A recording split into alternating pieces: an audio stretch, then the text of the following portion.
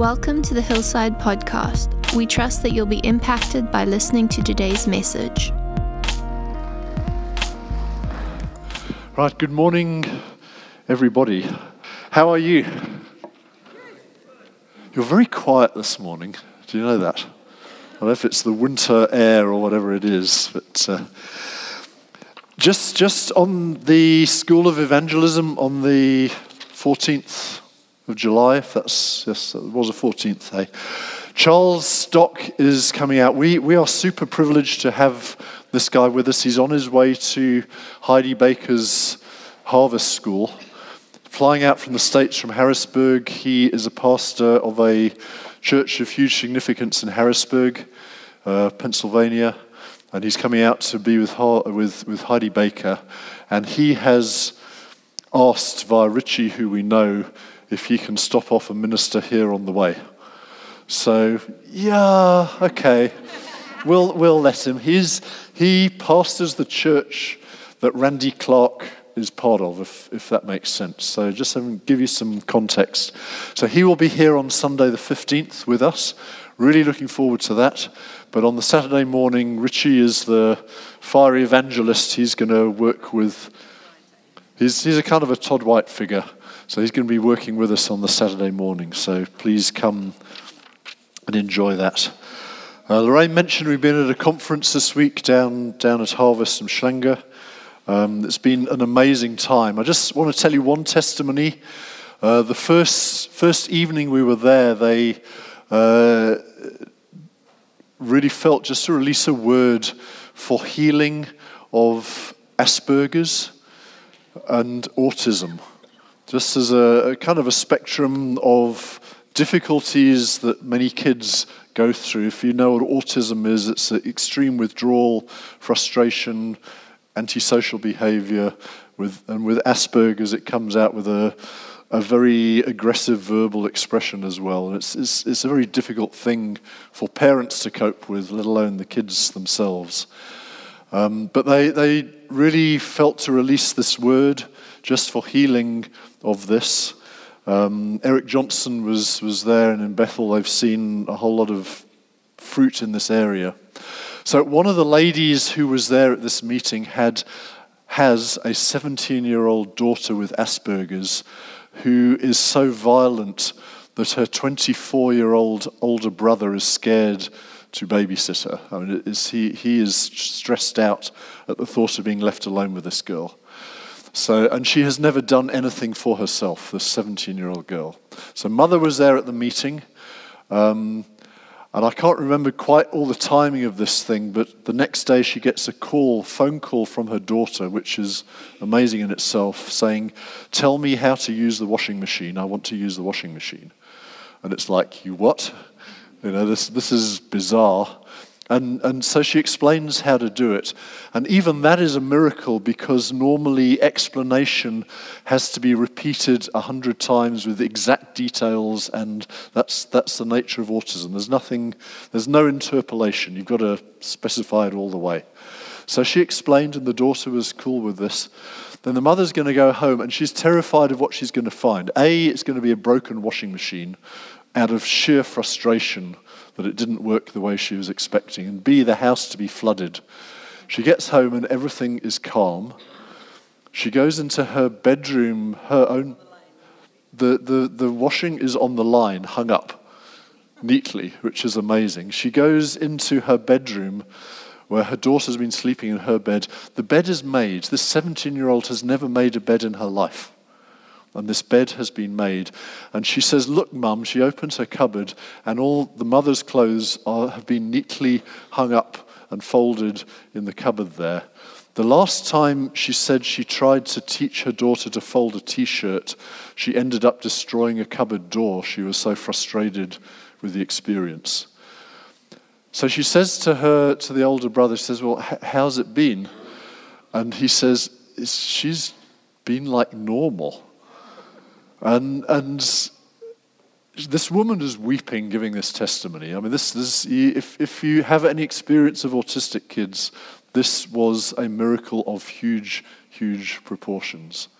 There's another testimony of a girl, also not present in the meeting, up in Zululand. The person there had prayed for them, this little, in an orphanage. 5-year-old autistic girl, had never said a word in her life.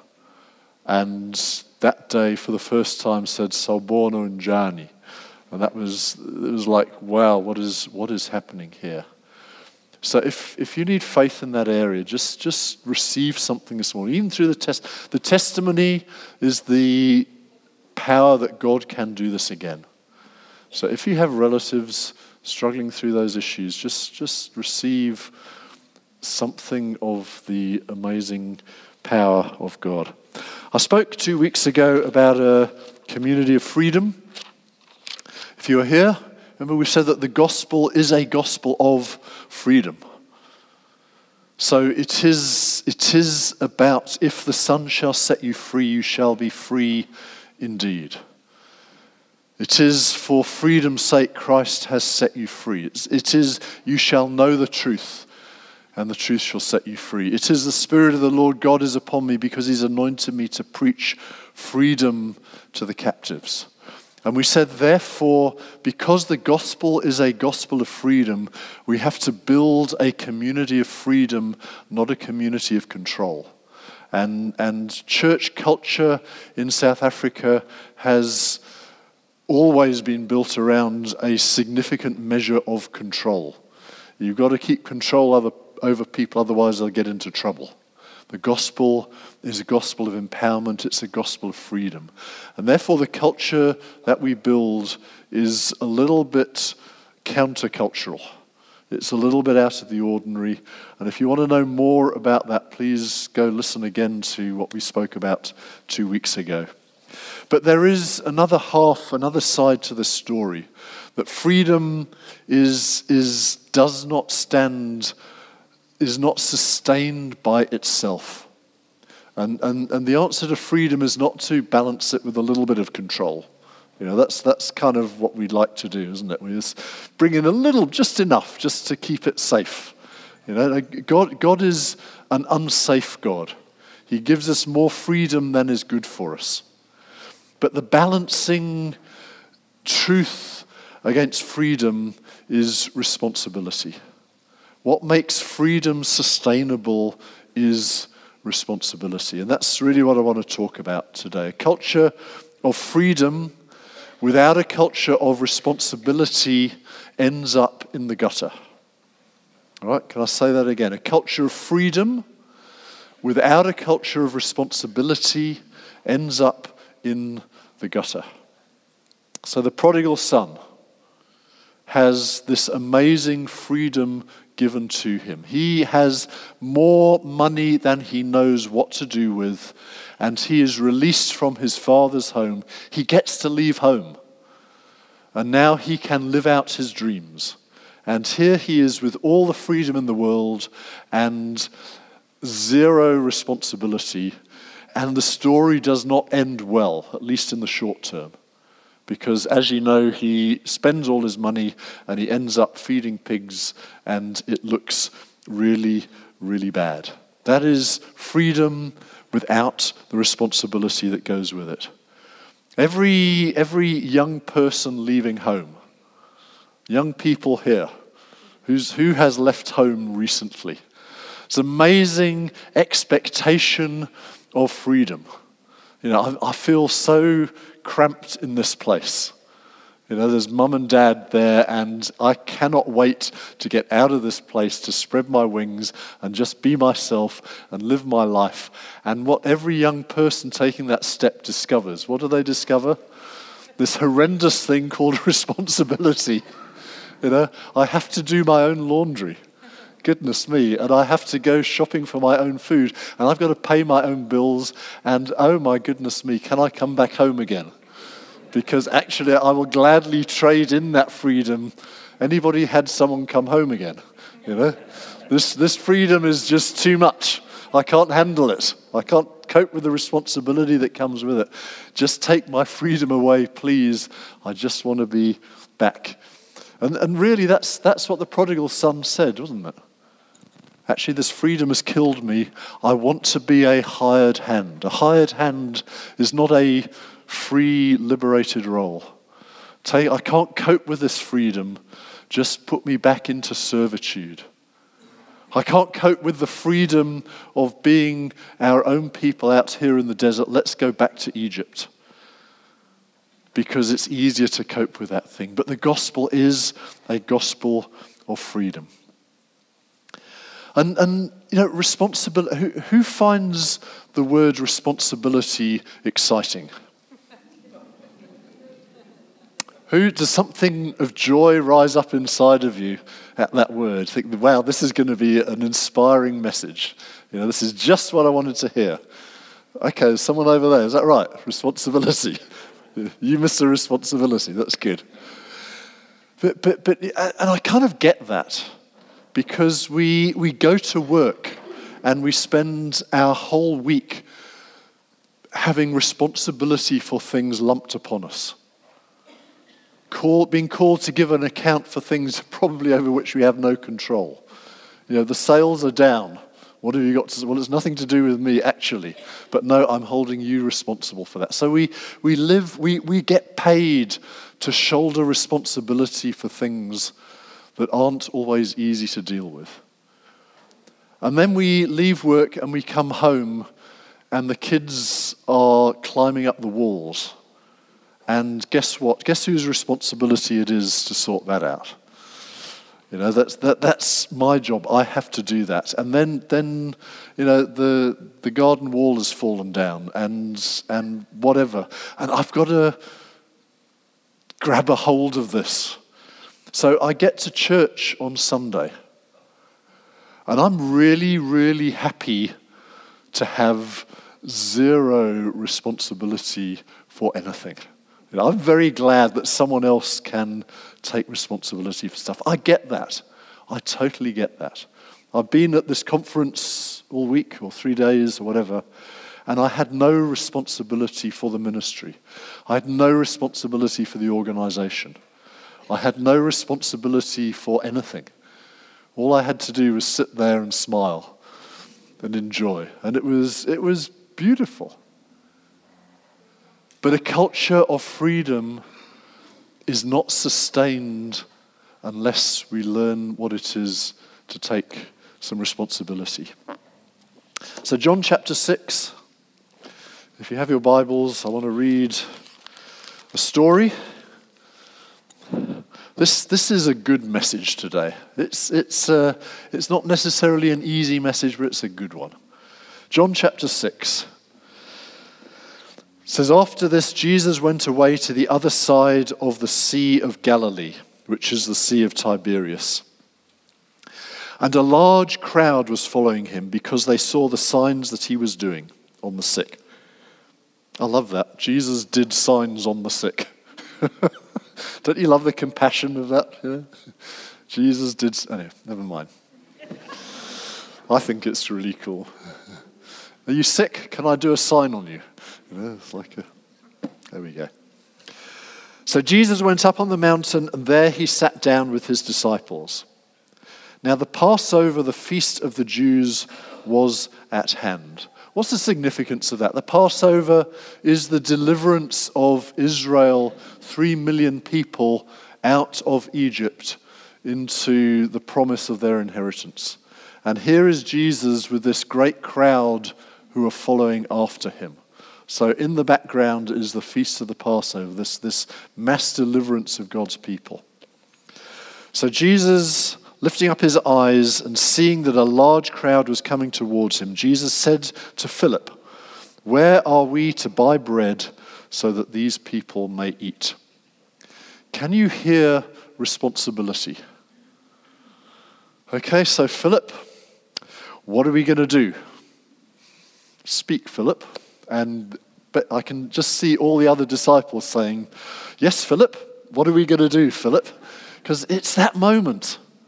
It's that moment when Philip had been trying to blend in with the crowd, looking inconspicuous, and Jesus says, "So Philip, what are we going to do?"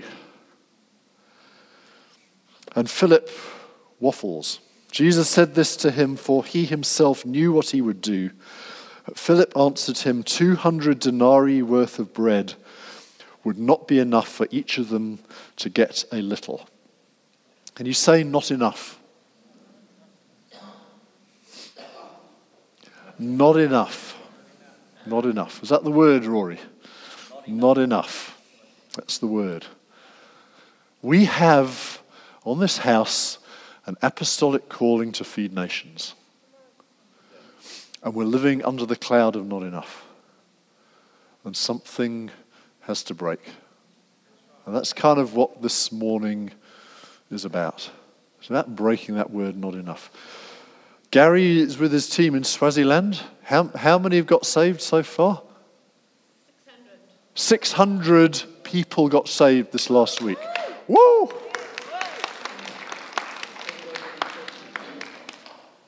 Wow. I mean, I need to hear the details of that. Any advance on that? It'll come through. News is coming through. John has an advance. 750 as of yesterday. This is huge. This is not, okay, that's nice. This is something of the mandate that God has given us. Not exclusively us, but it's part of something that God has entrusted to us. And we live under the cloud of not enough. So the story carries on. One of his disciples, Andrew, Simon Peter's brother, said to him, there's a boy here who has 5 barley loaves and 2 fish, but what are they for so many? Jesus said, have the people sit down. Now there was much grass in the place, so the men sat down, about 5,000 in number. Jesus then took the loaves, and when he'd given thanks, he distributed them to those who were seated. So also the fish, as much as they wanted, and when they had eaten their fill, he told his disciples, gather up the leftover fragments that nothing may be lost. So they gathered them up and filled 12 baskets with fragments from the 5 barley loaves left by those who had eaten. When the people saw the sign that he had done, they said, this is indeed the prophet who is to come into the world. Perceiving then that they were about to come and take him by force to make him king, Jesus withdrew again to the mountain by himself.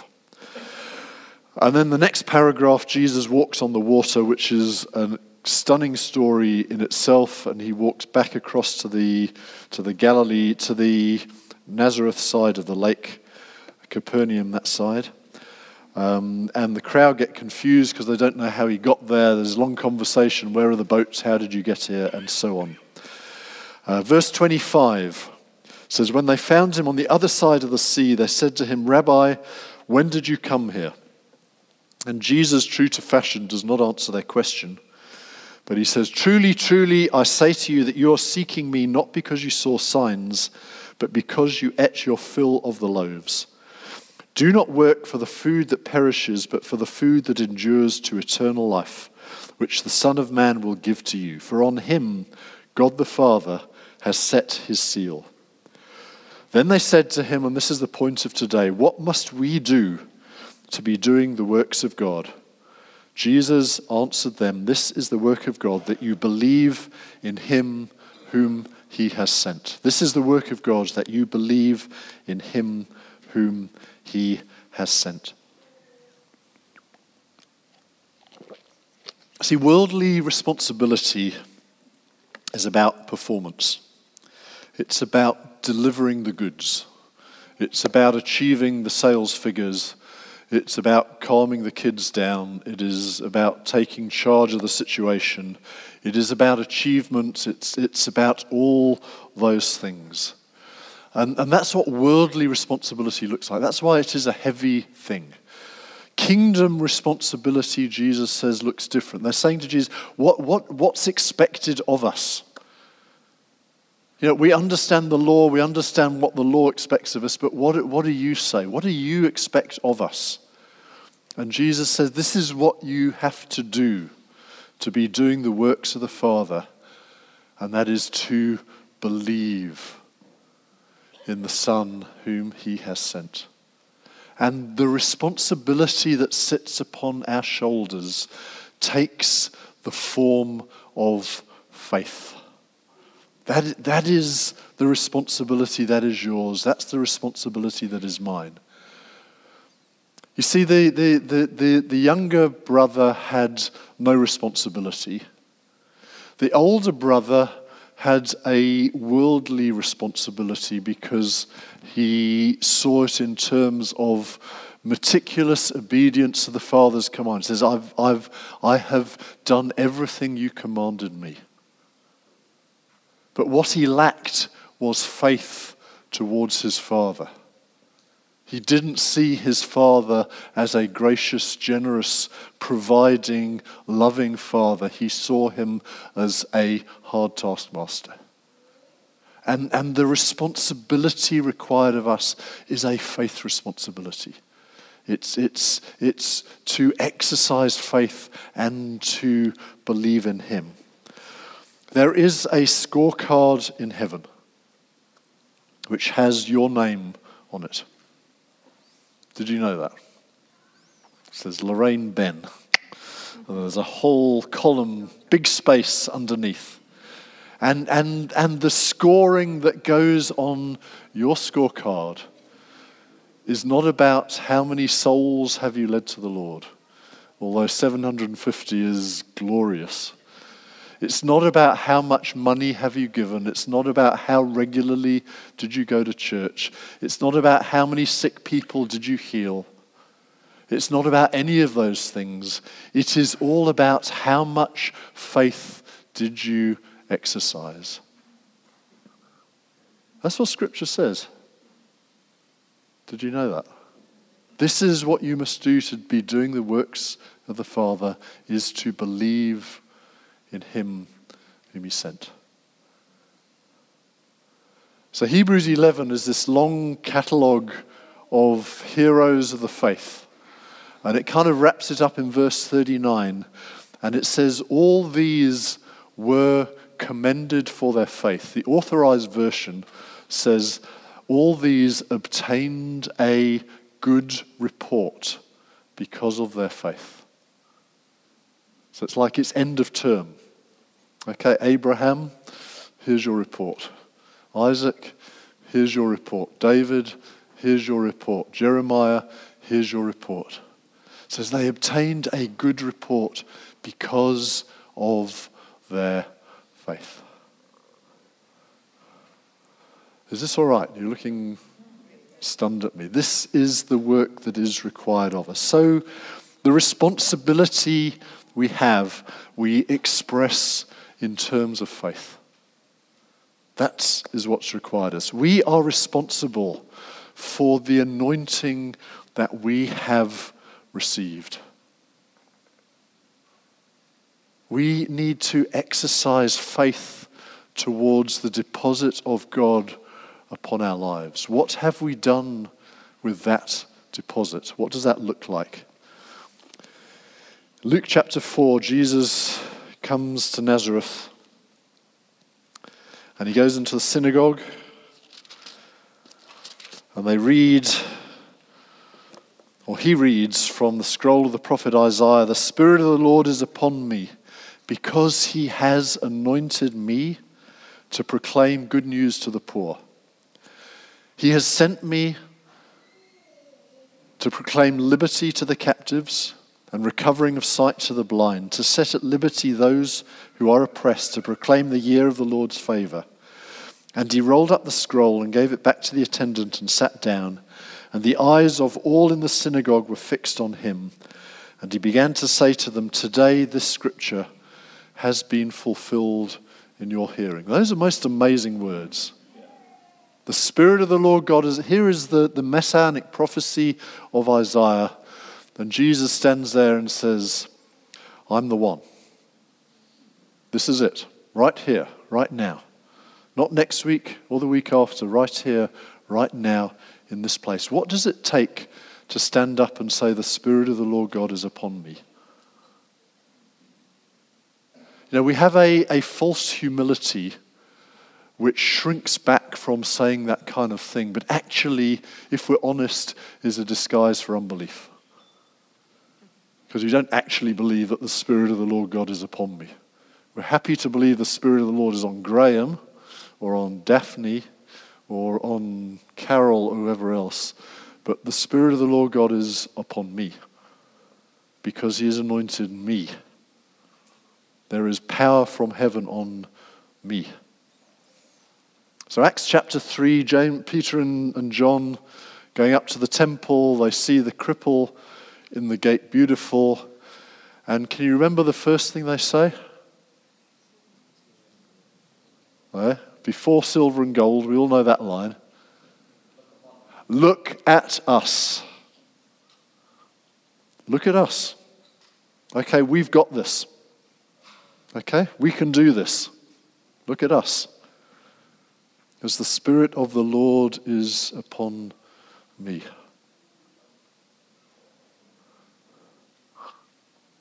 It's kind of scary words, those, aren't they?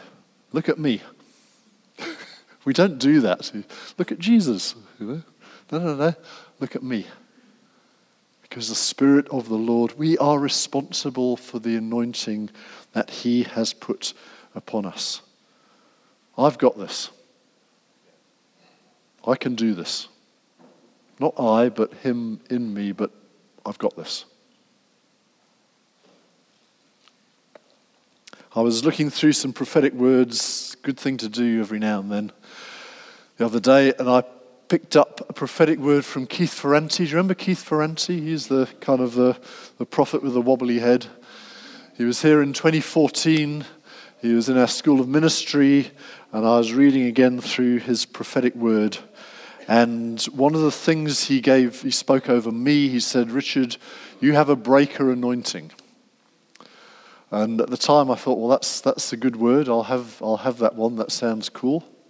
And as I was kind of reading through this prophetic word, I felt the Lord say to me, so Richard, how is that working for you? No, it wasn't Danny Silk. It really. Sometimes God speaks like Danny Silk to me. You know, it's kind of how it works. How's that working for you? And I said, well, to be honest, I feel like I'm still waiting for it. And I felt God say, no. The word wasn't that you would receive a breaker anointing. The word was that you have a breaker anointing. So best you get out there and start breaking something.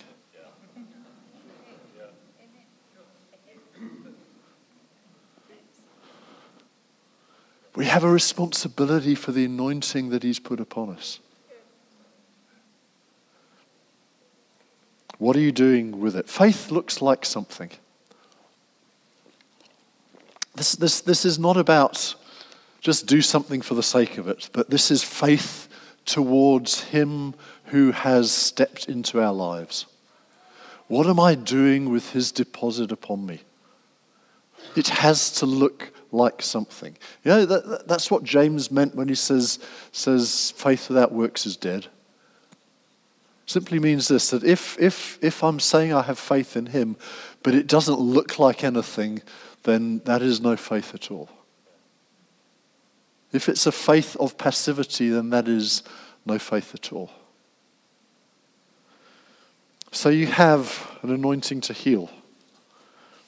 I was provoked enough to go to the healing meeting yesterday morning. I need to find somebody to heal, you know. I've got to do something here. Unfortunately, Ken arrived, so I was able to pray for Ken, which was great. You blessed me yesterday morning, Ken. That was great.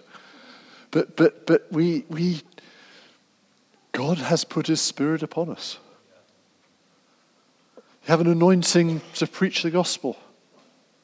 Have an anointing to create beautiful things. Have an anointing to create wealth. Have an anointing to disciple nations. What are we doing with his deposit upon our lives? And we can be in services for the rest of our life and hear great messages about the Spirit, you know, the Pentecost and the Spirit coming upon us. But unless that looks like something, then it's just religion, actually, at the end of the day. And we can sit and get goosebumps, but unless those goosebumps translate into something, then this is just a religious exercise. Is this good? Okay. So we're responsible for the anointing that we have received. We are responsible for the atmosphere that we carry. I felt God say this in the middle of our worship. We are responsible for the atmosphere that we carry. There is a cloud around you. Did you know that? Which is the atmosphere that you carry. And we can either release that or we can allow it to be polluted by what comes in.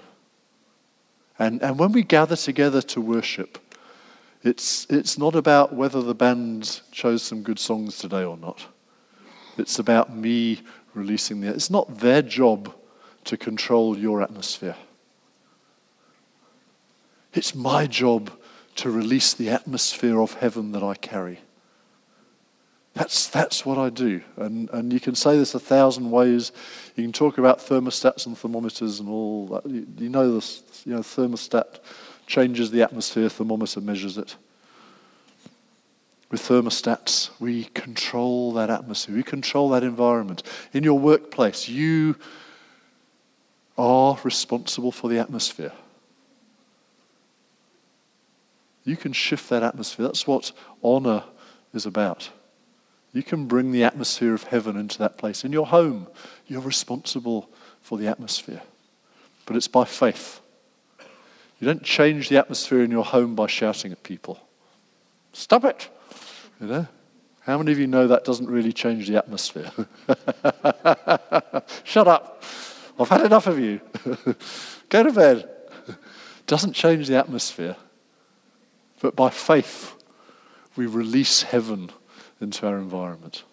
Okay, that's a whole other message we can get into for people who are really good at that. Someone can teach on that. We're responsible for the ministry that we have received. I was in Harrismith last Saturday. Got a prophetic word from a great guy, William Undi from Bulawayo. Wonderful prophet of God. He gives me 2 Corinthians 4:1. Direct words. Since we have received this ministry, we do not lose heart. Which in his version says we do not faint. So he looked me straight in the face. He says, no fainting. No fainting. It was a good word. He says, you've allowed things to stop you. No fainting. Since we've received this ministry, we are responsible for the ministry that God has given to us, even when we lose heart in the thing. Which means that we continue to sow with huge expectation. We've been doing this thing for years. No, we sow with expectation. Even when the ground is soaked in petrol, we sow with expectation. We do not lose heart. Even when it's scorched and whatever. We do not lose heart. We sow, even when we come to the healing meeting and there are 10 people ready to pray and 2 people arrive to be prayed for, we do not lose heart. But we sow with incredible expectation. We have a building here with a capacity of 800 to 1,000 or whatever. We sow with expectation. You know, this is only half the building. Did you know that? You know, we've only ever built half. This wall here is not load-bearing at all.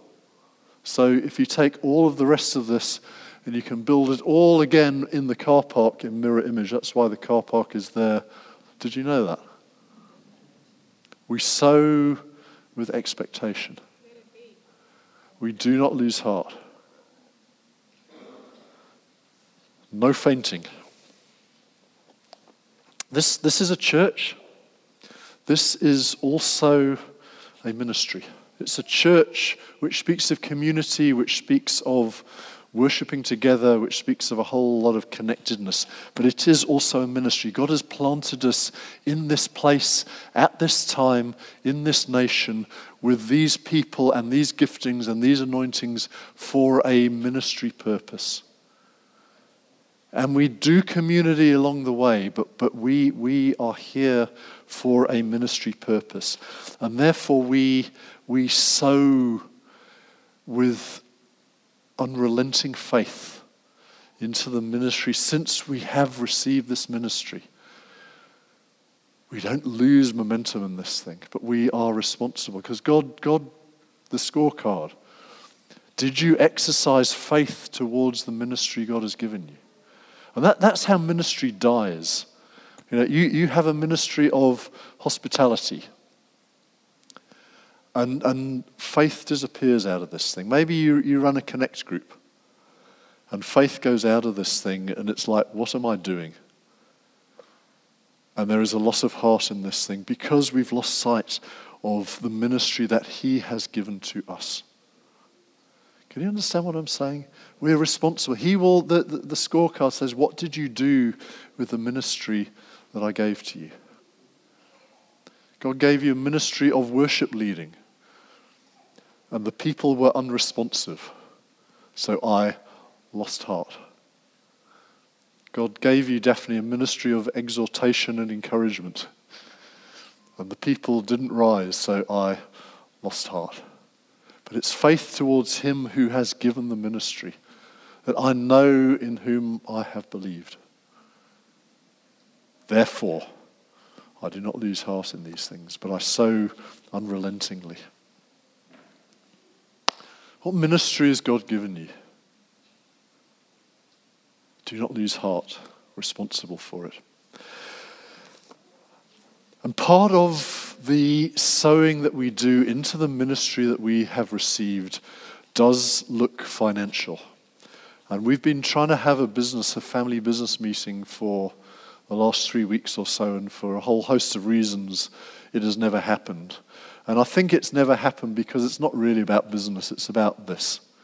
It's about understanding, developing a culture of responsibility which will sustain a culture of freedom in our midst. And please, if you're a visitor here, there's no secrets in this thing, but understand that this is maybe a little bit of a family moment in talking about this. We had a family business meeting back in March, I think beginning of March, and we put up some graphs and pictures and whatever, if you're here, which basically showed the tight financial situation that we have historically been in. This is not a sudden crisis. This is an ongoing kind of situation. So I was last week going to show another picture which basically says it hasn't really got any better. That was all the picture was going to say. We talked about it then, but 3-4 months down the road, we're actually in the same place. We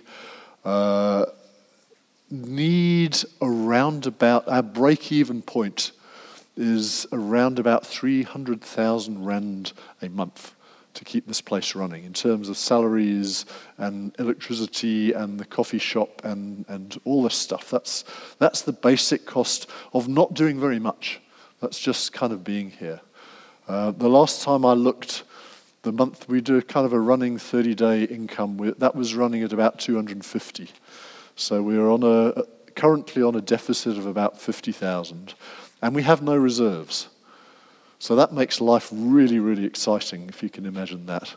And then the lawnmower breaks down, and we can't cut the grass. Unfortunately, it's winter, but it's like, goodness me. So it's like crazy zone, because surely we have a mandate to feed nations, and we can't mend the lawnmower. This is ridiculous stuff. What is the space that we are living in? And I want us to understand what we're talking about this is not about taking up an offering to fix something. This is about a structural issue. Structurally, we need to position ourselves as a church that is no longer under this cloud of not enough. It is hugely inappropriate and unhelpful for us to live under that cloud. And it is us as a church, it is us as a people. And we need to break. Is that worth breaking? I want us to break that this morning. If I have a breaker anointing, let's break that. That would be a really good thing to break.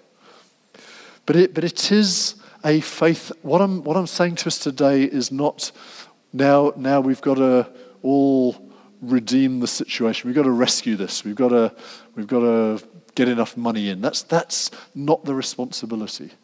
Remember what we said? The responsibility is to believe. So the charge is not, please, will someone come and rescue us? The charge is, please, can we all assume the responsibility of faith in this thing? That God, we believe you to be the God of abundance in our midst and not the God of not enough. Faith looks like something. Here's the deal, that faith for God to bring us as a church out of a place of not enough into a place of abundance really does look like something. And the exercise of that faith looks like tithing. That is the expression which says, okay, here is my faith in this thing that I tithe into this church. And I know that many, many of you are already engaged in that process of tithing, and that is fantastic. But if we are going to walk into the space that God has for us, that means all of us. Every one of us needs to be in that space. And this really, really, really is a faith step. For this reason, Chris Vallison put it brilliantly. I was listening to a message of his, he's talking about tithing the other day. And he says, tithing is not giving 10%. That's not tithing. Tithing is giving the first 10%. And that makes all the difference in the world. It doesn't take faith to give 10% after we've paid everything else, and if there's anything left over, let's do this. That doesn't take faith. What takes faith is to give the first 10%. Why does that take faith? Because there's this fear in the back of our head which says, but there won't be enough. So this is why we're going to break the fear of not enough. Because our faith ownership of the ministry that God has given us as a church looks like that. It looks like saying, I'm going to step out of my personal fear of not enough in order to release over the church an abundance and a capacity to do the ministry that God has called us to. We have an apostolic mandate to feed nations. So therefore, individually, we need to own our personal aspect of that responsibility, which is saying, I will step out of that place. I will break that thing over me. God has given us something amazing in this place. Really, this is beautiful what God has given us here. But I want us to own it together and say, this is ours. We treasure this thing, we honor it, and we desire this thing to multiply and to fulfill every purpose God has for us. I wonder if the musos can come back. I don't have a particular song, but if you can give us some background music, I think that would be really, really, really helpful. And I'd like to invite us to stand.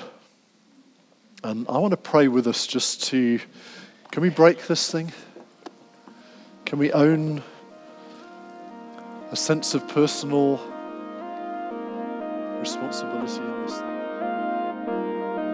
Thanks for listening. We'd love to hear your story if you've been encouraged by this episode. You can connect with us on Facebook or leave a review on our podcast.